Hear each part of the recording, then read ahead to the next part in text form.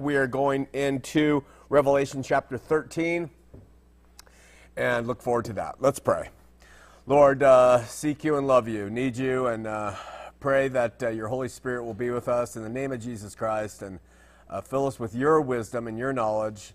Lots of information, lots of places to stumble over and trip, and especially me, but we pray that your Spirit will guide us and move us to what is right and away from what is wrong. Help us to consider you and your ways in all things, Lord, but especially in the study of Scripture. And help us to have application to the import of the book of Revelation to our lives so that we can walk from here, as meaty as this subject is, more sustained in our Christian lives. Help us to be better Christians. Help us to love our neighbors better, but more importantly than ever, to love our enemies. So we seek your strength and support. We love you and dedicate this short time together as we sing your word set to music. In Jesus' name, amen. And whoever falls on this stone will be broken. But on whomever it falls, it will grind him into powder. The stone which the builders rejected has become the chief cornerstone.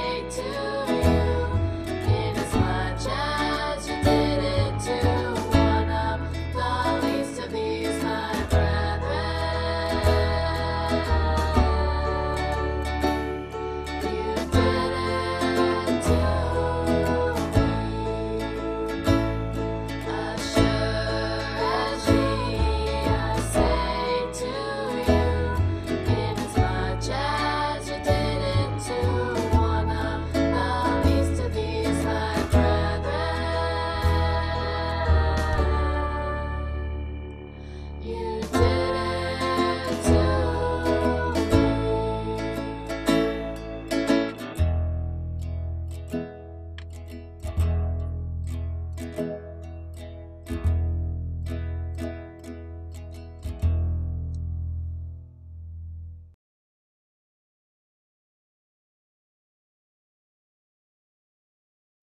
Okay, chapter 13, and as typical, well, I think with Revelation, we're going to read through it, get it under our belt, and then we'll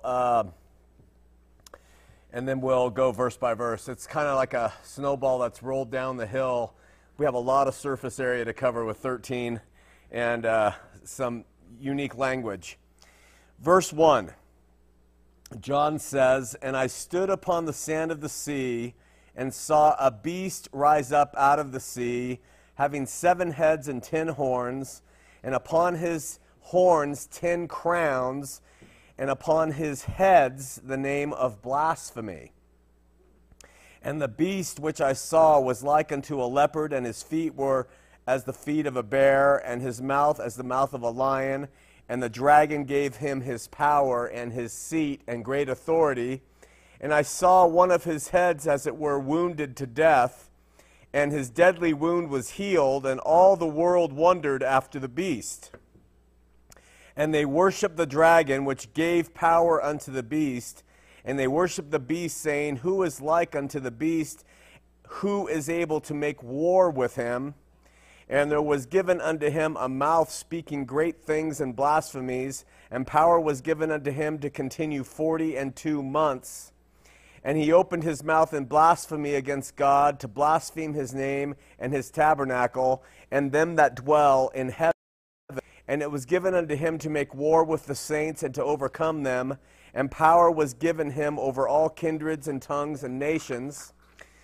And that will be our text. I think we'll get to that today. And we're going to continue on just to read the rest of it. "And all that dwell upon the earth shall worship him, whose names are not written in the book of life of the Lamb slain from the foundation of the world. If any man have an ear, let him hear. He that leadeth into captivity shall go into captivity. He that killeth with the sword must be killed with the sword. Here is the patience and faith of the saints. And I beheld another beast coming up out of the earth, and he had 2 horns like a lamb, and he spake as a dragon, and he exerciseth all the power of the first beast before him, and causeth the earth and them which dwell thereon to worship the first beast, whose deadly wound was healed. And he doeth great wonders, so that he maketh fire come down from heaven on the earth in the sight of men, and deceiveth them that dwell on the earth by means of those miracles which he had power to do in the sight of the beast, saying to them that dwell on the earth that they should make an image to the beast that had the wound by a sword and did live. And he had power to give life unto the image of the beast, that the image of the beast should both speak and cause as many as would not worship the image of the beast should be killed. And he causeth all, both small and great, rich and poor, free and bond, to receive a mark in their right hand or in their foreheads, and that no man might buy or sell save he that had the mark, or the name of the beast, or the number of his name. Here is wisdom. Let him that has understanding count the number of the beast, for it is the number of a man, and his number is 666. So there's been great movies written about this. There have been just unbelievable postulations about what it's going to look like in our future. And quite frankly, as I read some of those later verses, not with the 666, 666, but with some of the other stuff, it's tough to see how we're going to come about some sense with that from the preterist view. But and it's really easy and exciting to talk about it from a futurist view, to believe that this is coming, because it gets us excited to see who's coming up and rising up in the world and could be the beast and the Antichrist and all those things. But let's go back to where John says at verse 1, "And I stood upon the sand of the sea, and saw a beast rise up out of the sea, having 7 heads and 10 horns, and upon his horns 10 crowns, and upon his heads the name of blasphemy. So we're introduced now to a beast which John says is coming up out of the sea, and it has the 10 horns, etc. In chapter 12, we read about a red dragon that was cast down to earth, and we know from verse 9 of chapter 12 that this being was Satan, okay? And we also know he is described as having 7 heads and 10 horns. Therefore, we know that with the sea representing the Gentile nations, and that's what we have always said as we've studied Revelation back to chapter 3, 4, 5, and moved on, the sea in Revelation are Gentile nations, and the land of Revelation is Israel. So those are the symbols. So we know that if the sea is representing Gentile nations, that either Satan or a creature inhabited by Satan was going to rise up out of the Gentile nation and head for the land of Israel. And that's the way that I would interpret it, and I'm not alone in that. I learned this from others. This reference here is very likely a way of telling the first century readers at this time. Remember the believers in the 7 churches, that it's a way to tell them that this beast is a prominent Gentile figure. And looking to Daniel 7:3, it's similar when Daniel talked about 4 great beasts coming up out of the sea. We have a similarity there. So we will be told more about this beast here in chapter 13, and then also in chapter 17. It includes details about its 10 horns and its 7 heads. And we're going to use some of that as we're going to jump ahead and grab from it so that we can understand. But it's important to realize something about this beast that trips people up when they study Revelation. And that is, it has 2 natures. Or it's described, I should say, in 2 ways. And so it makes us think it's one thing, or it's the other thing, and it's hard, and it confuses us. And what I mean by this is the beast is described as an individual in some places, and it is described as having 7 heads or 7 individuals in places. With Israel being the land and the Gentile nations being the sea, and with the singular plural beast, singular plural, the one beast with 7 heads coming up out of the sea, to me it seems like it's fairly easy, especially in context of all the other information that we have discussed about this, and that is the singular beast is Rome. And that is what we have consistently seen thus far. Maybe this will change as we get into later chapters, but the singular beast is Rome, and it is coming in on land of Israel to attack and destroy Jerusalem and all the surrounding areas as it did. And that its 7 heads represent its 7 Kaisers, or the way we say it in America, the 7 Caesars. Now, in some places, Revelation 13:1, Revelation 17:3, and verses 9 and 10, the beast has 7 heads where the 7 kings are collectively considered. So here the beast then is generically portrayed as the kingdom with the 7 kings that arise in chronological succession. And Revelation 17, verses 10 through 11 help illustrate this. So, but then again, in the very same context, the beast is spoken of as an individual in Revelation 13:18, in the verses we just read, and more confusingly, as but one head among 7. That makes it, those lines make it tough for us, especially if we're really set on literal understanding of Revelation, which can be tough. So bottom line, the beast in Revelation is sometimes spoken of as an individual, a specific sense, and sometimes as a kingdom in the generic sense. And it's not surprising that the beast is interchangeably an individual and a kingdom if ancient Rome is the thing that's in view here. Okay, a noted preterist, his name's Ken Gentry, many of you know who he is, says that even the Roman poet Ovid, he once wrote regarding the Emperor Augustus, he said, the state is Kaiser. The state is Caesar. Likens one to the other. So we have both the individual and we have the state, which is a plural. So in order to really understand that the 7 heads of the beast are what they are, we are required to go to chapter 17, verses 9 through 10. So if you're following along, jump to that.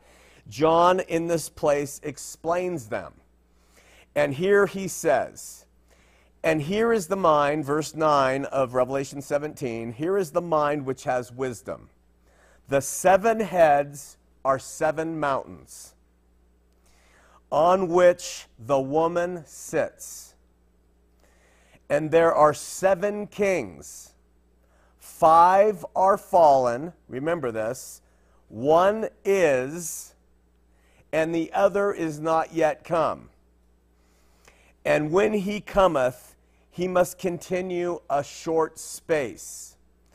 So we have right there in Revelation chapter 17, John tells us this is who they are. These are the 7 kings. 5 are fallen at the time of that writing.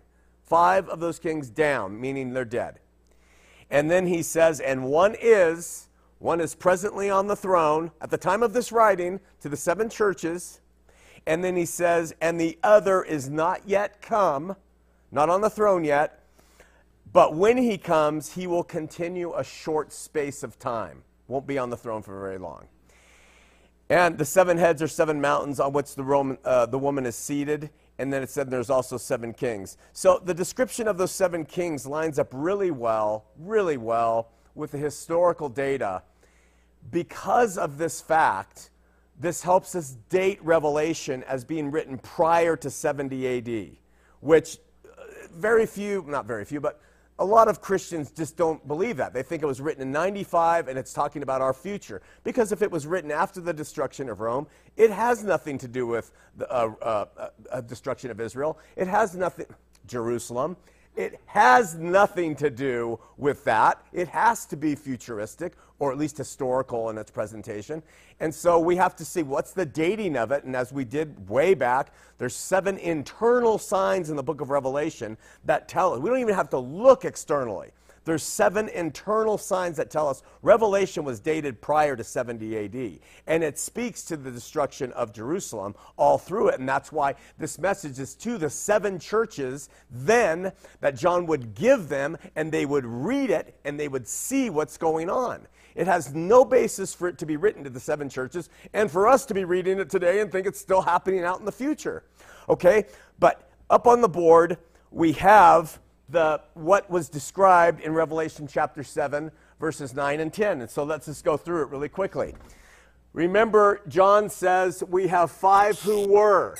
So at the time of this writing, we know that these are the 5 who were. And this is from historical data of who the Kaisers were of Rome. Then he says there's 1 who is, and that would be Nero. And so we know if this is the case, if this holds water, that somehow between October of 54 AD and June of 68 AD, Revelation was written. Because that is the time when the one who is was on the throne over that kingdom. And then he says, and the other is not yet come, that's Galba, that's the 7th. But he says, but when he comes, he must continue a short space. And Galba only reigned for 6 months. So we have some internal evidence right there that the 7 kings, the 7 Kaisers, 7 emperors, were those first 7 Kaisers of Roman history. Okay? Just to let you know, Julius Caesar was known as the perpetual dictator, and Augustus was reigning during the time of Jesus' birth. As you can see by those dates, you can kind of fit what happens in the New Testament. And then Tiberius was at the time of Jesus' ascension. And then Caligula, he was murdered, and he was during 37 AD to 41 AD, so that's during the Apostolic Church. And then Claudius was assassinated, 41 AD, 54, still Apostolic Church. And then the one who now is, or who is Nero, he committed suicide. And then Galba was murdered thereafter. And we'll talk about the other 3 later on, as it will touch on that. So as a means to dispute this, futurists may say that some historians, this is a futurist defense against this, historians don't consider Julius Caesar one of the 7. So this is the futurist way of, and so they would say this is number 1, 2, 3, 4, 5, 6, 7, and that changes us in our dating a little bit. But that's how they say it. But Josephus, Flavius Josephus, he did consider Julius Caesar in his book of Antiquities one of the Kaisers, the first, the eternally reigning Kaiser, so to speak. And numerous historians agree, as Josephus contends. So that kind of puts to death the futurist view that the first Julius Caesar was not seen as a true Kaiser. I don't know where that comes from. Dio Cassius and Suetonius, in their books, all said, even though he is the perpetual dictator, what he was called, he was appointed in 42 BC. His inclusion would be strange to not include him as the first one of the 7. And by including Julius Caesar as the first one, that gives us that really hard to beat chronology of kings that helps us set the dating of Revelation. So, whatever that's worth. According, again, to the list above, Nero was king, of whom John said, now is reigning now, and Galba is the one who is not yet to come. So, as we've already discussed, Galba reigning only 6 months, the chart on the board indicates that there were more Roman emperors than were referenced by John. Why does John only mention 7 when on the board we have these 10? Okay? One reason might be the number 7 is emblematic of the whole thing, kind of like the number 1,000 is emblematic of all years. God is not the God of a 1,000 cattle on 1,000 hills. And we know that that just means 1,000 means everything. It doesn't mean that 1,000-year period of time, 1,000 cattle on 1,000 hills. God is also the God of 1,001 cattle on 1,001 hills. It's just the way the Hebrews would explain all time, right? And so the 1,000 is not a literal meaning here, and so 7 is not a literal meaning here either, the way we might justify that there were more Caesars listed. We also perhaps see 7 cover the ground that John is talking about, and so he just calls the first 7. He doesn't need to talk about the ones who come thereafter, because these are the guys who destroy Jerusalem, Vespasian, and so after that there's no need. Why he doesn't include these 3, I think it's because the persecution was coming out of this guy, and he stops with saying, and there's one more to come, but he's not going to reign for very long. This is the guy I really want to talk about, this being who is so horrible, and we're going to read a little bit about him in a minute. The 7 mountains that it says, if you're wondering, you cannot deny. I'm terrible on geography. I don't travel at all. I haven't traveled really, except for a few jobs way back in the day. But this is definitely speaking of Rome, the 7 mountains. In fact, archaeologists find coins where Roma, as a woman, is seated on 7 hills. So it's known for that. We have to remember, or learn in my case, that Rome, the capital of the Roman Empire, is one city in history that's famous for 7 hills or mountains. I didn't know that, but learned that as I've studied this. In fact, first century Rome used to celebrate a feast called Septimontium, and it means the 7 hills, the celebration of the 7-hilled city. So right there in Scripture again, when John sees the 7 mountains, we have that being Rome historically, even on the coins. That's what it's known as. And then, has anybody been to Rome in this group? Do any of you know about 7 mountains? Does that ring a bell with any of you? Yeah. It does? So those who have traveled understand this. It's right there in Revelation. So we're going to see what futurists do is say Rome is going to be reestablished It's going to come back into power, and there we can then assign a futurist interpretation of Revelations to that place. We're going to talk about that in a second. So bringing this home to roost, it's really pretty clear. Israel was being obliterated by Rome, and this was what is being described in Revelation. So verse 1 again, and I stood upon the sand of the sea, and saw the beast rise up out of the sea, having 7 heads and 10 horns, and upon his 10 horns 10 crowns, and upon his heads the name of blasphemy.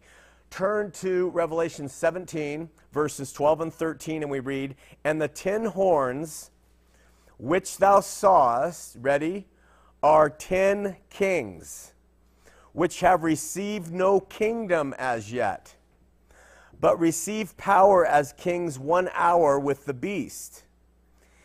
These have one mind, and shall give their power and strength unto the beast. And so who are these 10 of one mind, and who hand over their power and authority to the beast? Many people have said, well, it's these 10. Because of the number 10, there's 10, etc., etc. But we have a problem with that, because here in Revelation, John says, these have not yet received royal power. So it can't be them, because we know when John was writing, these had received royal power. So it can't be these 10, if that's your inclination, just because there's 10 rulers there, to think that's what it means. That was mine initially, and I was proven wrong by studying that further.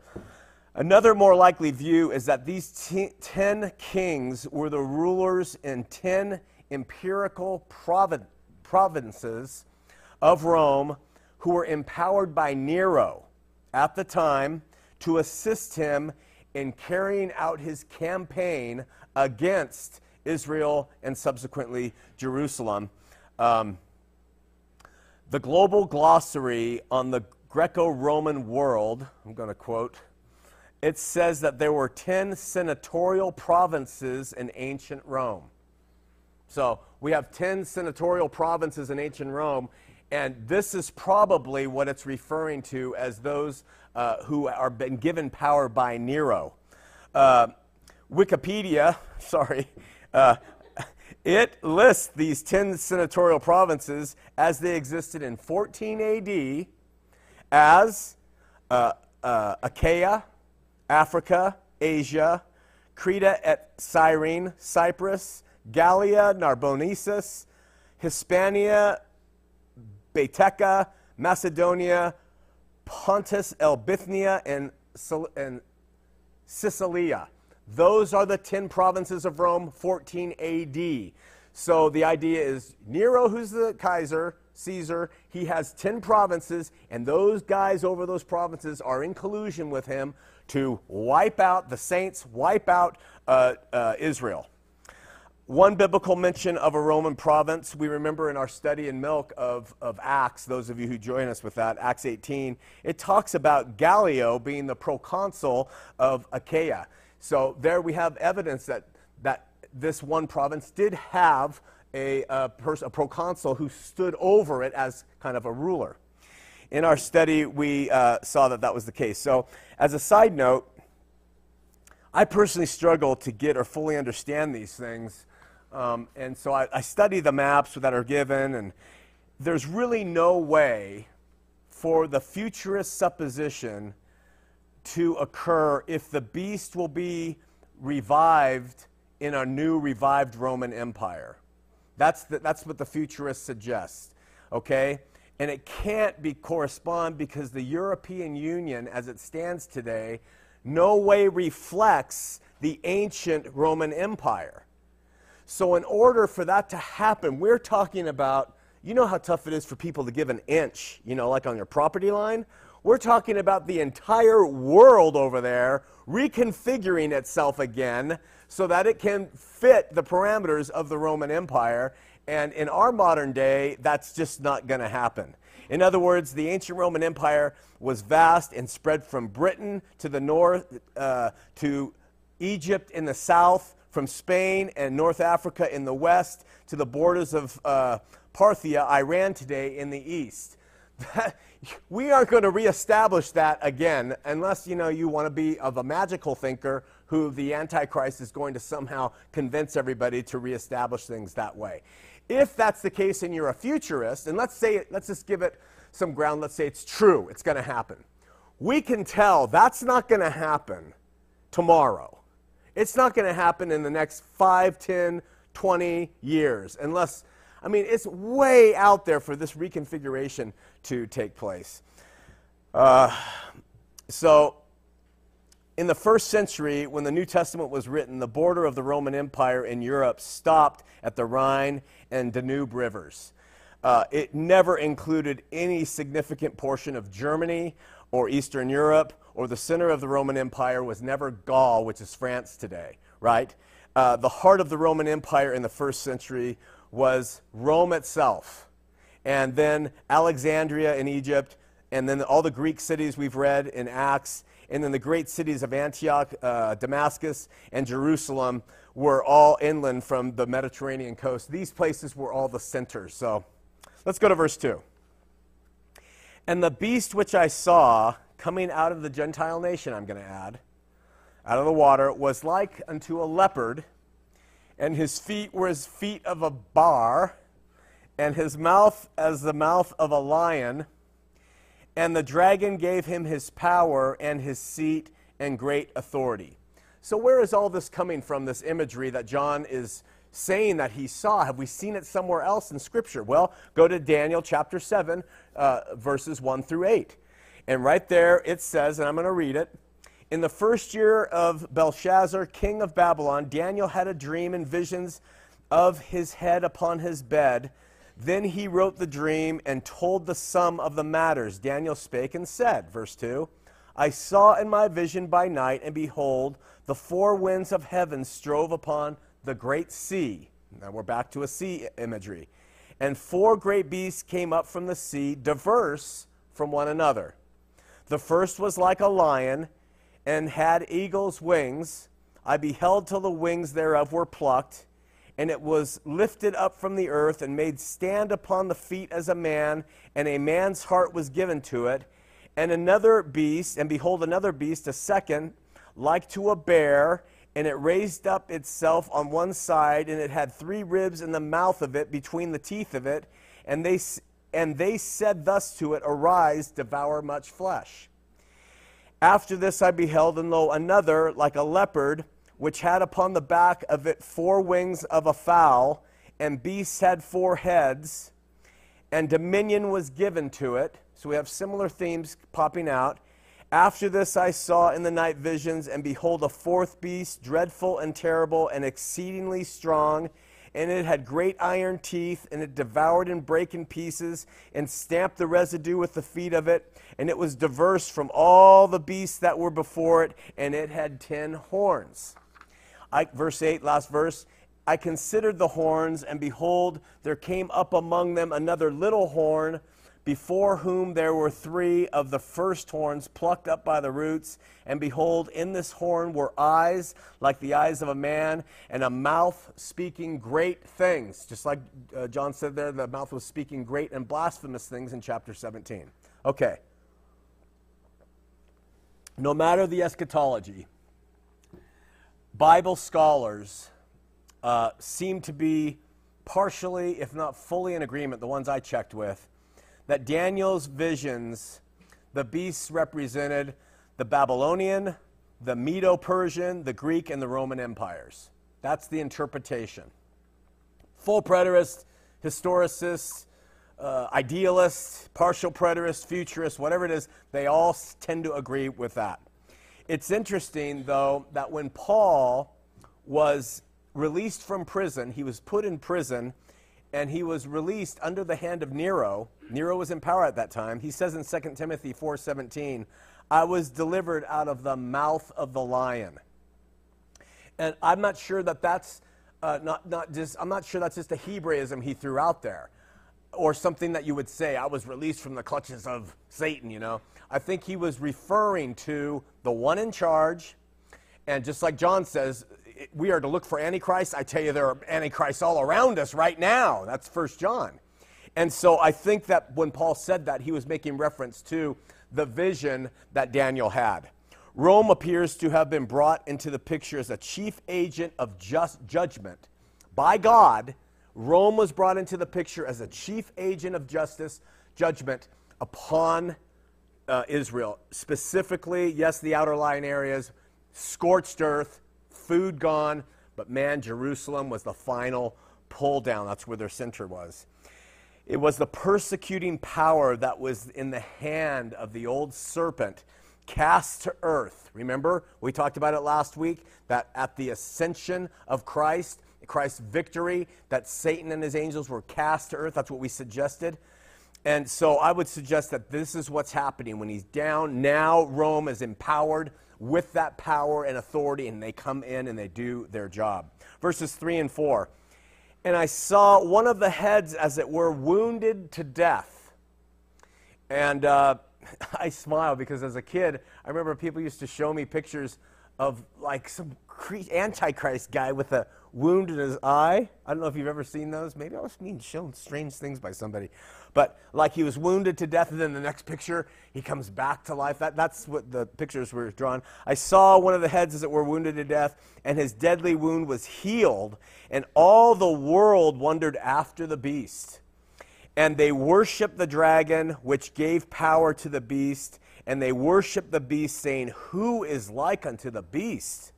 Who is able to make war with him?" And of course, we know the futurist views of that, but if you change that a little bit, just a little bit of artistic license here or scriptural license, if you say, "Who is like unto Rome? Who can make Rome with her?" That might be the way that we are reading this. At verse 3, John says that one of the beast's 7 heads has a mortal wound in it. And then the next line, it is healed, and he says, and the world wondered, or had wonder is probably the better Greek. Note first that the world here is not cosmos, when it says, and the world wondered. If it said that, we have reason to believe that it's coming in the future, so the whole world will wonder about this. But it's Gehe, which does not mean the whole world. It just means that local geographical area, probably Israel. All of Israel, all the Roman Empire maybe, wondered, how will this wounded head of this beast ever revive? Gehe helps us understand, not cosmos. That brings some clarity. I have often, as I said, had this beast mentioned to me or described to me as being an individual that's going to get shot in the head by an assassin, and he'll have the hole in his head, and then the next day will be revived, and people will be like, oh, wow, you know. But the best theories regarding this mortally wounded head refer, historically in my estimation, to the Roman Empire, people thinking it was dead. It had died. And that it was, that was after the stunning deaths of Julius Caesar and after the stunning death of Nero. When Nero died, people thought, that's it. You know, we are in such trouble, we'll never revive. Even if Nero himself was mortally wounded in the head, it's not he who personally survives the wound. If the beast coming out of the sea is the 7-headed, 7 mountains, 7 Kaisers coming up to go and get Israel, that is not what we're talking about. We are talking about Rome itself, the Roman Empire. Historians consider it astonishing that the empire stabilized and survived this period that otherwise was spelling complete ruin for it. And all the secular historians talk about how this was amazing that it could come back to life after Nero committed suicide. So therefore, the recovery of the Roman Empire under Vespasian, under these guys, still 69 AD, this was the recovery that the whole Gehe would say, how's this possible?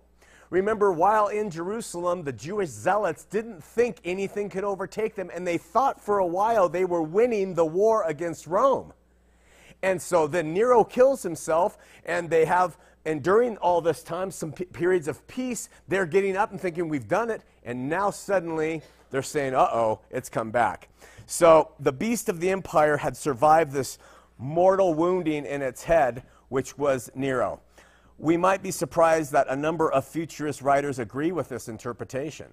One guy, his name is, you might know him, Valward is his last name. he believes, quote, the wounding of one of the heads was a reference to the fact that the Roman Empire seemingly died, but will in the future be revived. See, they see it as the Roman Empire is dead now, but in the future it's going to be not only revived, but its geographical boundaries are going to be recentered on the way it was during biblical times. But in my estimation, what happened was one of the heads, Nero, died, and historians conclude that was something they didn't think could be overcome, and it was. It's a surprise that the Jews, the whole earth, so to speak, or is it a surprise? Do you think that the Jews, or the people of all that land, would worship the beast? That's what it says here. Is there any indication in Scripture that the Jews as a nation had a willingness to put Rome ahead of themselves? And we have one that I can think of, and it was when Jesus, you remember this, was before the mob by Pilate, and he says, who do you want, and do you want your king? And they said, we have no king but Kaiser. That's what they said. They didn't say we have no king but God. They didn't say we have no king but our high priest. They said we have no king but the Kaiser of Rome. And so it's quite possible they are the ones John is referring to as worshiping the Roman Empire and saying, who can beat, it or her? Listen to what Edersheim, he's a Jewish turned Christian scholar, says about the Roman Empire. Quote, with this cry, we have no king but Kaiser. Listen to what he says. And he was a Jew. With this cry, Judaism was, in the name of its representatives, guilty of denial of God, of blasphemy, of apostasy. It was here that it committed suicide. That's what Edersheim says of his nation when they said, we have no king but Kaiser. So we also note in the scriptural example that the rulers of Rome were not only called emperors, but they were also called kings. And that helps us bring further light to the text when we consider that little fact, that in Revelation 17:10, the 7 kings could be understood as the 7 Roman emperors. Another thing to help us understand that. So here in Revelation 13:4, we see not only the Jews' adoration of Rome's incomparable power and stamina when they say things like, who's like this beast? But we also sense their sense of being powerless to even oppose Rome in any way. Who can fight against it? Who can fight against it, right? So maintaining that this beast was Rome, let's now read verses 5, 6, and 7.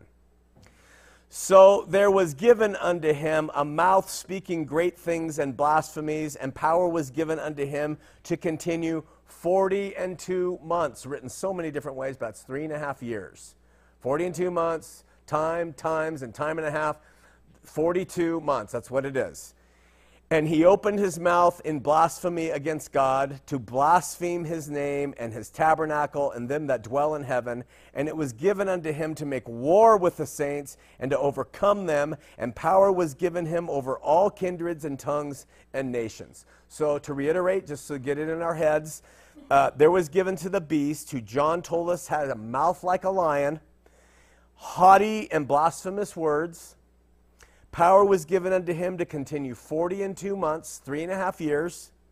He opened his mouth in blasphemy against God, his name, his tabernacle, and them that dwell in heaven. And it was given him to make war with the saints, to overcome them. And power was given him over all kindreds, tongues, and nations.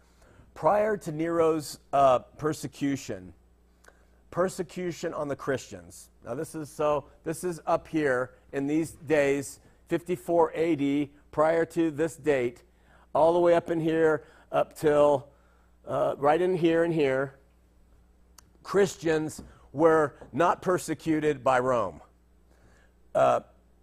Christians were persecuted by the Jews. They were the ones who drove them from Jerusalem, diaspora of the Christians, out to the world at the day of Pentecost, or right after the day of Pentecost, so that the gospel would go out to all those places. Christianity was considered a sect of Jerusalem, of Judaism, by the Romans. It was just another sect. And so, as evidenced by the fact that Paul appealed to Nero on his case, but in AD 62 had been acquitted and released. Some scholars suggest that Rome didn't even make a clear distinction in their minds between what was Christian and what was Jewish. It was just the same thing to them. And this is supported by the testimonies of early historians when they wrote about Nero's campaign against Christians through persecution. Listen, Eusebius, this is a long time later, 260 to 340 AD, but Eusebius, church historian, gathered the stuff up, better historian probably than anybody we have, perhaps, unless more information's come to us. But he pointed out that Nero was, quote, the first of the emperors who showed himself an enemy of the religion, talking about Christianity.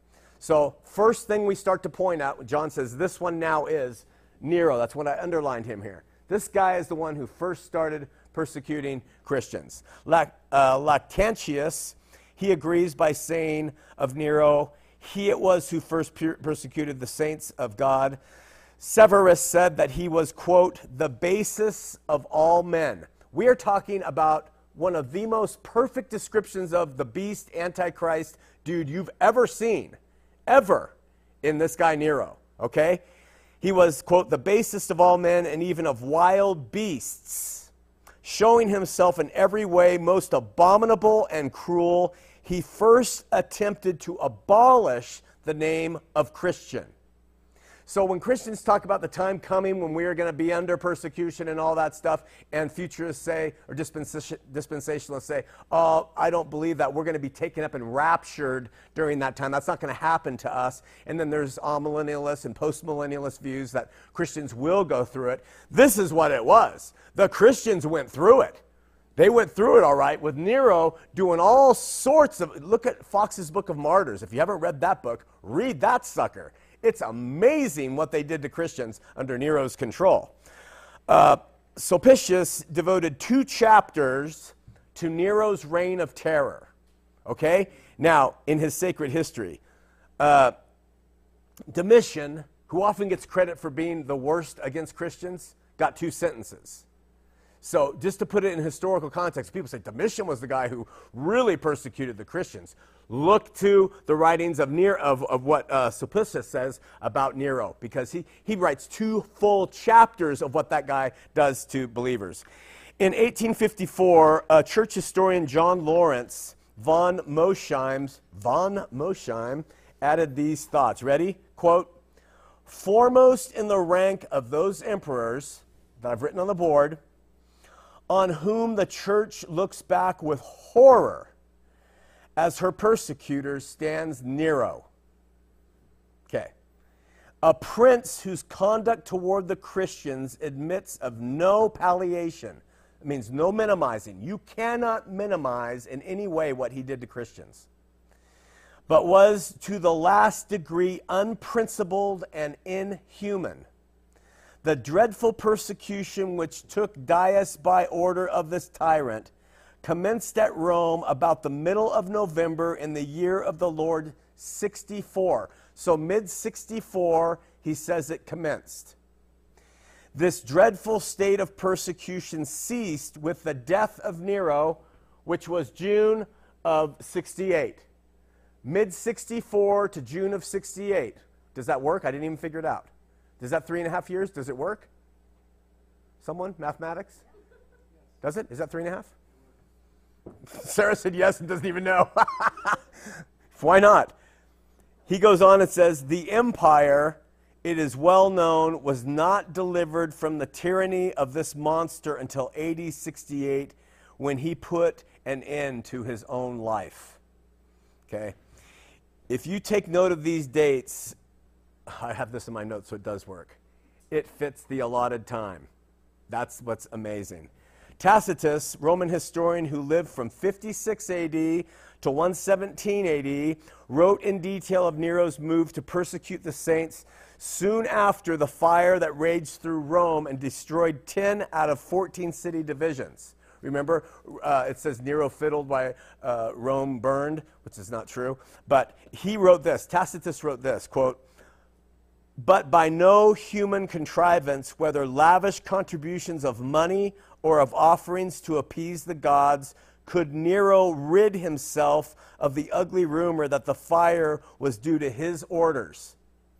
So to dispel the report, he substituted as the guilty persons and inflicted unheard of punishments on those who, detested for their abominable crimes, were vulgarly called Christians.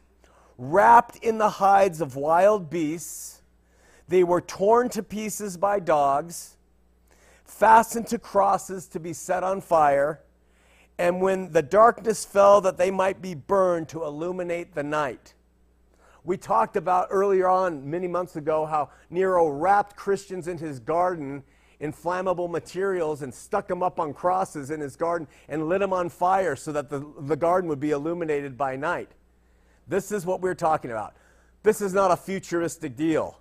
John is telling the 7 churches, any reader of Revelation, this is what is coming, and the one who now is on the throne. At the end of this chapter, we're going to get an identifier by John of who the one who now is in secret code language. He's going to say, listen, you want to know who he is? I'm going to give you a figure.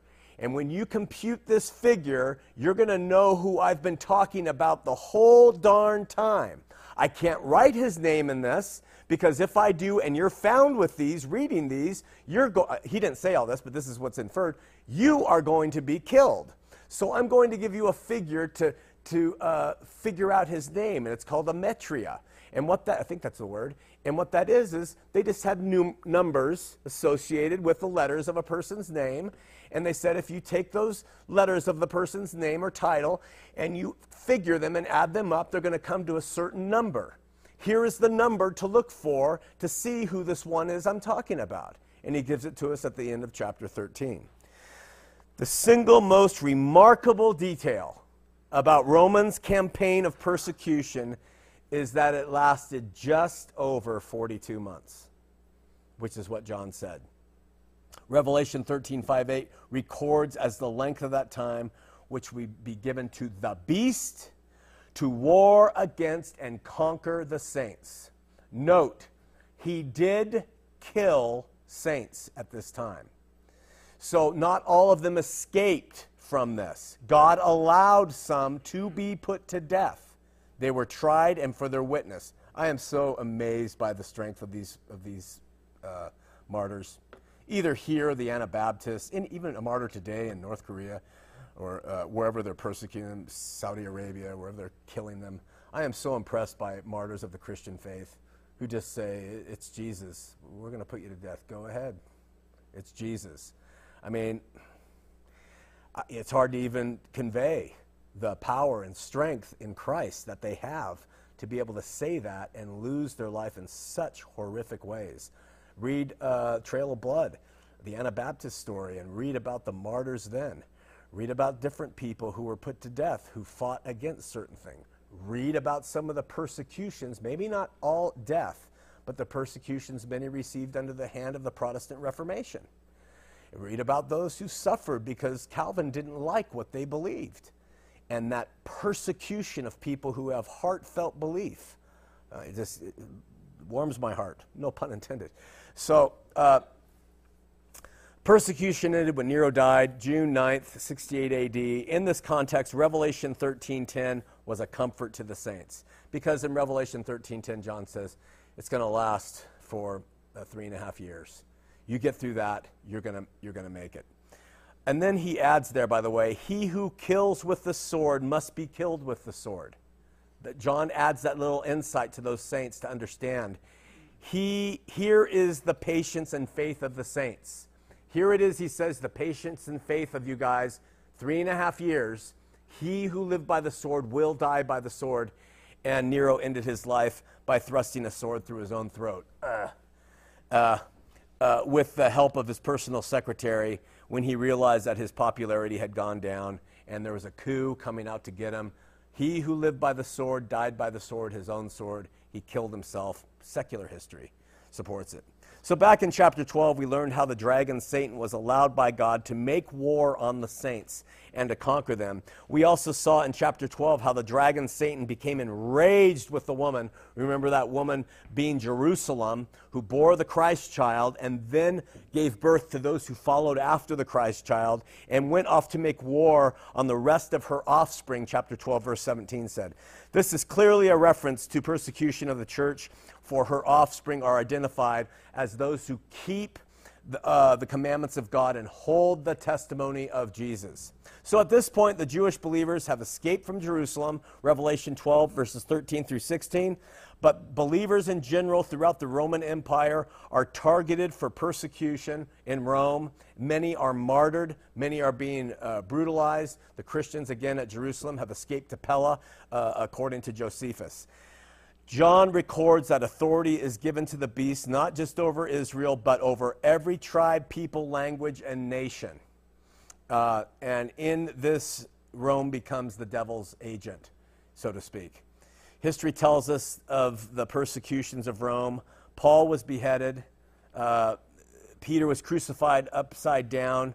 I'm reading this, and I wrote it, but I have to tell you that some of this is tradition. It's not necessarily verifiable. Fox's Book of Martyrs suggests it, but it's not verifiable. The Christians were thrown to lions. They were exposed to cold. They were drowned in rivers. They were thrown in cauldrons of boiling oil. They were slathered with pitch and set on fire. And every conceivable torture that you can imagine that can be heaped upon somebody of that age with their imagination was heaped upon them. With regard to the 42-month limit for the beast's intense persecution of the church, this was important to the first century reader because they knew that they were facing it, but it would endure for a period of time. Numerous church fathers and leaders during the first centuries identified Nero as the beast of the book of Revelation. If you're able to do that, you can almost write the obituary for futurism. Because if that's who it was, unless you're a historicist who believes that we go in cycles and the book of Revelation repeats itself and it keeps doing it, it did it with Hitler and it did it with whoever and it's going to do it again, that's what a historicist view would say. But if you are not a historicist and you think that it was taken care of, then this is what we're talking about. Clement of Alexandria, Tertullian, Augustine, Jerome, all had points of saying Nero was the guy. I'm going to read one here from Jerome. It's 347 to 420 AD. He says, "As for the Antichrist, there is no question but what he is going to fight against the Holy Covenant, and that when he first makes war against the king of Egypt, he shall straightway be frightened off by the assistance of the Romans. But these events were typically prefigured under Antiochus Epiphanes, so that this abominable king who persecuted God's people foreshadows the Antichrist, who is to persecute the people of Christ. And so there are many of our viewpoint who think that Nero was the Antichrist because of his outstanding savagery and depravity," end quote, from Jerome. Others point to historical details from the reign of Nero to show how he fit the biblical prescription of the beast. This is attributed to Jerome. The blasphemous worship demanded by the beast distinctly reminds one of the imperial cult of the first century. And the war the beast wages on the saints cannot help but recall the intense persecutions Nero and later Domitian inflicted on Christians because they did not worship Caesar. Nero's persecution of Christians from November AD 64, when he blamed the Christians for the massive fire that he started, to June 68, could account in part for the 42 months, 3.5 years of oppression mentioned in Revelation 13:5. The reference in Revelation 13:11:5 to the beast of the land securing worship for the beast from the sea. Rome was across the sea from the place of the writing of the Apocalypse, which is in Asia Minor. Rome was directly across the sea. Reminds one of the local priests of the empirical cult in Asia Minor, whose task was to compel the people to offer a sacrifice to Caesar and proclaim him Lord. We talk about the beast coming and the Antichrist coming and saying, worship me. They say that Nero was doing this. Megalomaniac that he was, Nero had coins minted in which he was called Almighty God and Savior. Nero portrait also appears on coins as the god Apollo was playing a lyre, whatever the thing is. While earlier emperors were proclaimed deities upon their deaths, Nero abandons all reverse and demands divine honors while he's still alive. So the other guys are demanding it after their death. He should be called a deity. While he was alive, he wanted it. Those who worshiped the emperor, listen, received a certificate or mark of approval, charagma, the same word used in Revelation 13:16, the fame mark of the beast. So we talk about, will you receive the mark? Will you get the chip in your hand to buy and sell? And don't do it. Don't get tattoos and all the stuff that goes on with Revelation. It happened way back when, according to the historians, under Nero. Worship Nero. You get a mark, a charagma, and that will allow you to have exchange with people. We're going to stop here for today. And if you don't know it already, try to figure out what the figure of 666, whose name it spells at the end of this chapter. All right, questions, comments that I can't answer, please bring them up. Over there at the side, Wendy, Vanna, I mean.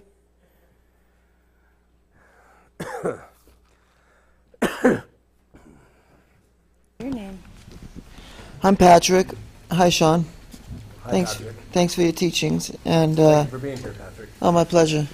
Glory be to God. So I have a question. It's a little off topic from what you just read, but that's okay. No, I can't get you a date.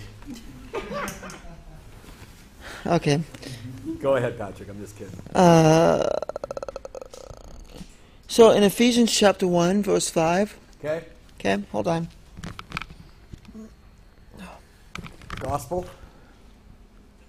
It says, I'll read this verse and then so you know in context. Blessed be the God and Father of our Lord Jesus Christ, who hath blessed us with all spiritual blessings in heavenly places in Christ, according as he hath chosen, and then I'll get to my question, according as he hath chosen us in him before the foundation of the world, that we should be holy and without blame before him in love, having predestinated us, that's my question, having predestinated us unto the adoption of children by Jesus Christ to himself, according to the good pleasure of his will.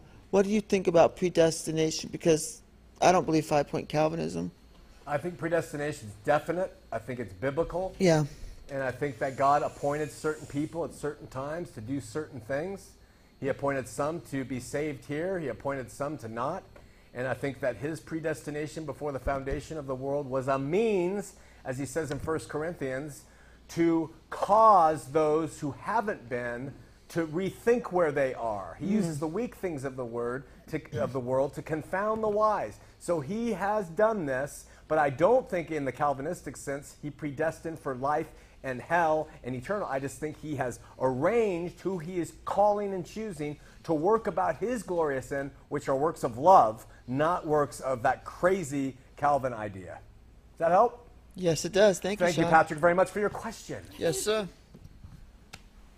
Up front here, Wendy, Vanna. Dan, I'm going to take a 0 off your paycheck if you don't speed it up. I need some Heelys. Working hard, working smart. Okay, I have it's more of like a fact Yeah. to share about Nero. So Nero was so selfish and self-centered, you know, as you mentioned. I didn't know that about the coins that he called himself the Almighty God. Uh-huh. That's crazy. But he actually made a statue of himself that was about 100 feet tall, and it was called the Colossus of Nero. Oh, yeah. And after he died, Vespasian put sun rays, a crown of rays on his head to kind of make it Sol, Huh. which was a Sol Invictus? pagan, you know, just a false pagan god. Wow. You said you know his name? Was it Sol Invictus? Something like Yeah. that. That's actually I actually have an Invictus watch. That's funny you say that. Look Or out. Invicta. Anyway, yeah, that's pretty interesting that he made a statue of himself that big to have people like worship this false god. Yeah. And it got moved to several places by the preceding Isn't that amazing? emperors. Yeah. Thank you for that insight, Brother Jonathan.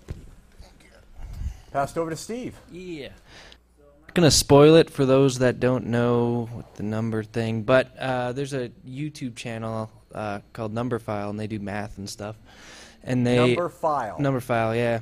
YouTube. But they but yeah, it's not anything to do with the Christian channel or anything. It is just like math or for college. But they discuss this too, and it kind of shows the silliness of all the people freaking out about that number and stuff. And also, you mentioned Ken Gentry? Yeah. Isn't that guy a futurist? No. Or is he? Oh, he's a preterist. He's a preterist. Okay. Yeah. Cool.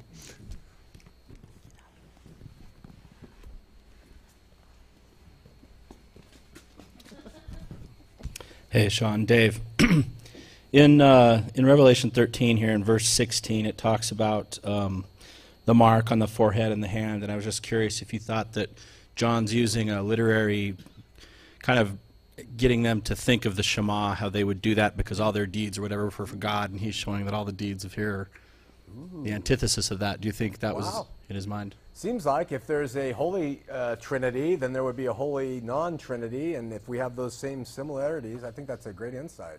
Yeah, with the phylacteries and all that stuff, and Yeah. this is the antithesis to that. Two more just real quick things. The other thing is, in 1 Peter, it talks about trials, and he kind of uses the term fiery as you know, and do you think he's looking back at the potentially so that they're getting the imagery of the fire that had happened with Rome and Nero? I know some people hold to that view in 1 I haven't Peter. thought of that. To me, I would think that Peter was speaking of, so when would that have been? When did Rome burn? It was under Nero. I don't know the exact date, but I don't either, but I yeah. would have always thought, reading it, that he was speaking of the future fiery trials that was coming upon them, but I don't know. yeah. And I think some people hold to the view that he is speaking of the future, Yeah. but he's giving that past backdrop Oh. of what they'd been through, saying, hey, we got through that. And the other, just last comment I would say is a lot of people, when they study textual criticism and the different variants that are out there, it was for a time there was a variant, although it was way back, that had the number as 616. And it was the only one, and it was an outlier. And now, if you go and find the very earliest fragment that we have of this passage, it's also 616. But the thing I would just tell everybody here is that you can work it out, and mathematically you come up with the same name. Yeah. So Yeah, I'm really glad you shared that, Dave. What he's saying is that where even though our manuscript evidence shows that there are fragments and that shows 616 instead of 666, if you do the math using the metria that the Hebrews would use, you will come to the same name. So I think that's really fascinating. Thanks so much. Anybody else? Oh, in the back? Wendy, Speedy. Just talking to. My name's John Steve, but the number 666 comes from 1 Kings 10:14. And it's in reference to all the gold that King Solomon used to receive. But I'm a futurist, and the reason why I am is because I've worked for the Illuminati for 42 years. Yeah, I get my retirement from them. But I just read Revelations way different now because it was written as a book. It never had any chapters or verses in it. Yeah. So everything in it, like Ezekiel, they didn't understand him because he was always talking in parables. So this whole book is about parables, but the beast that I recognize in it is the Illuminati, is the Federal Reserve, you know, the world banking system owned by the Jews. And they use that number. They love, it's a representation of gold, the love of money. And they control the world with it. So anyway, that's how I understand it. Thank you, Brother John Stephen. Good insights. I don't know of those things, but hey, if it adds to our learning and different views, let's hear them. Go, Brother Jonathan. So I just want to ask a question based on what John said. It's very interesting, because I also used to be a futurist a couple years back. But ever since I started reading the Bible as a historical view, translated in English from other languages, it started to make more sense. So is it possible that, if there is such a secret group called the Illuminati, and, there's websites and stuff and all sorts of people talking about it online, is it possible that they're preying, P-R-E-Y, preying on the hearts and minds of believers today, hoping for this rapture to come, and they're kind of trying to make moves in the world, with rumors of wars and, the threat of nuclear holocaust and things like that, to kind of trick people into thinking that we are living in the last days, knowing that nobody's really talking about what we're talking about in this interpretation of historical Wow, that's Bible. a fantastic theory. You're beyond my pay grade. It's possible, I think, that they're trying to use that to their advantage to keep fear in the hearts and minds of people in the world, Sure. especially believers, when we should have no fear, No, I don't think so either. except for fear of the Lord. Amen, brother. Back to Adley. And back to, why don't we We're just we're just stand going in a circle. you Yeah, guys? all right. We got a system going on here. So this is just a side note, but I was talking with my buddy about 660 and 6 and what all that means and all that stuff. Showing him what that means, and he kind of made an interesting point and said, "Well, that may be what it was from, but it might be just as terrifying that certain people think it means a certain thing to them. It might not make a difference, based on just how they see it. No matter what it really means, if it's true or not, they see it as a certain thing, and that's kind of just as bad if you think about it. So someone who tattoos 666 on So their yeah, forehead someone who they is think it's worshiping or they think darkness. it's real and they think So, it's this, I so see. it's kind of just as bad almost, So, I don't know. It's And possible You too. youngsters come up with some interesting stuff. Now we got Grant at the back. Grant's got something to say.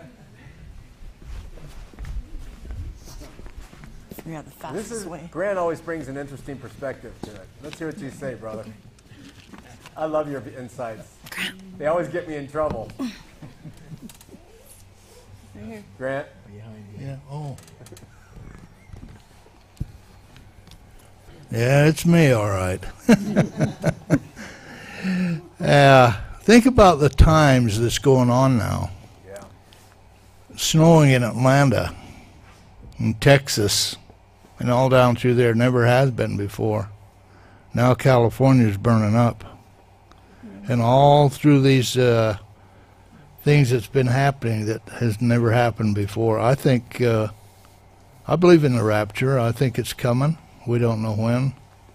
But, and the dead will rise first.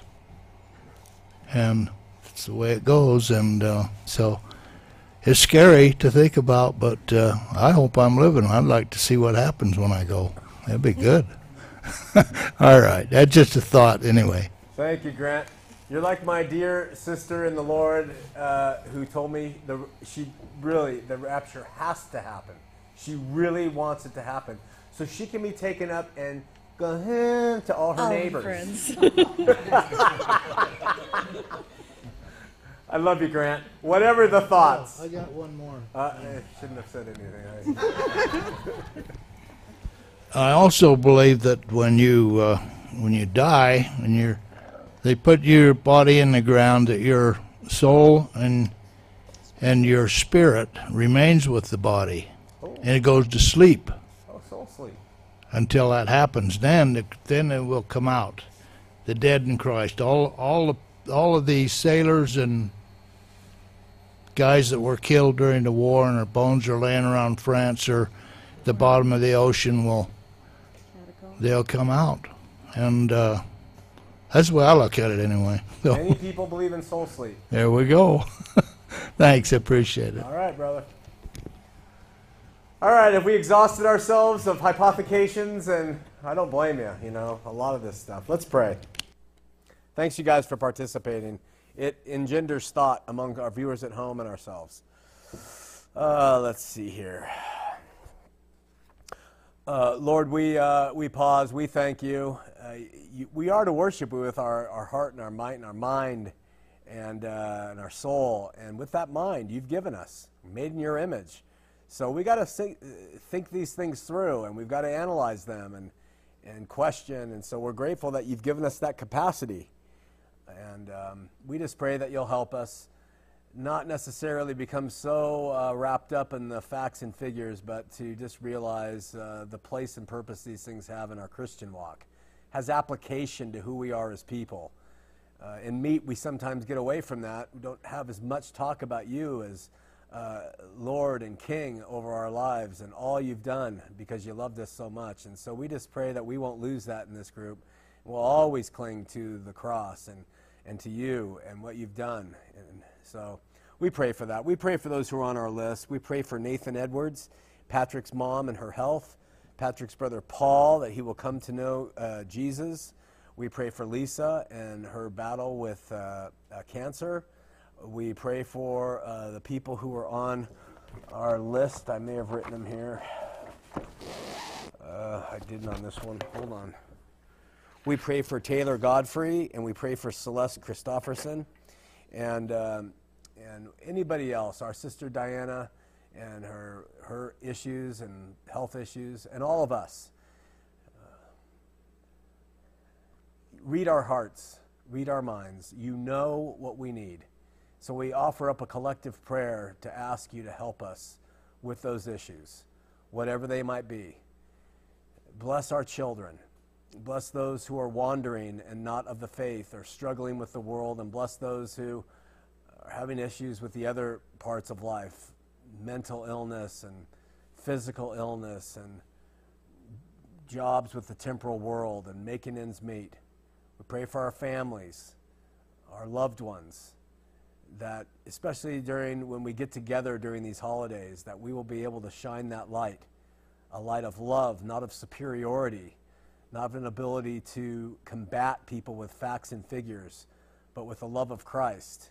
Fill us with that love. Help us to exit here to be better Christians, not to be known for our wisdom, but for our foolishness, which is found in you. That you'll use us as the broken, weak, debased things, as you say, of the world to confound the wise.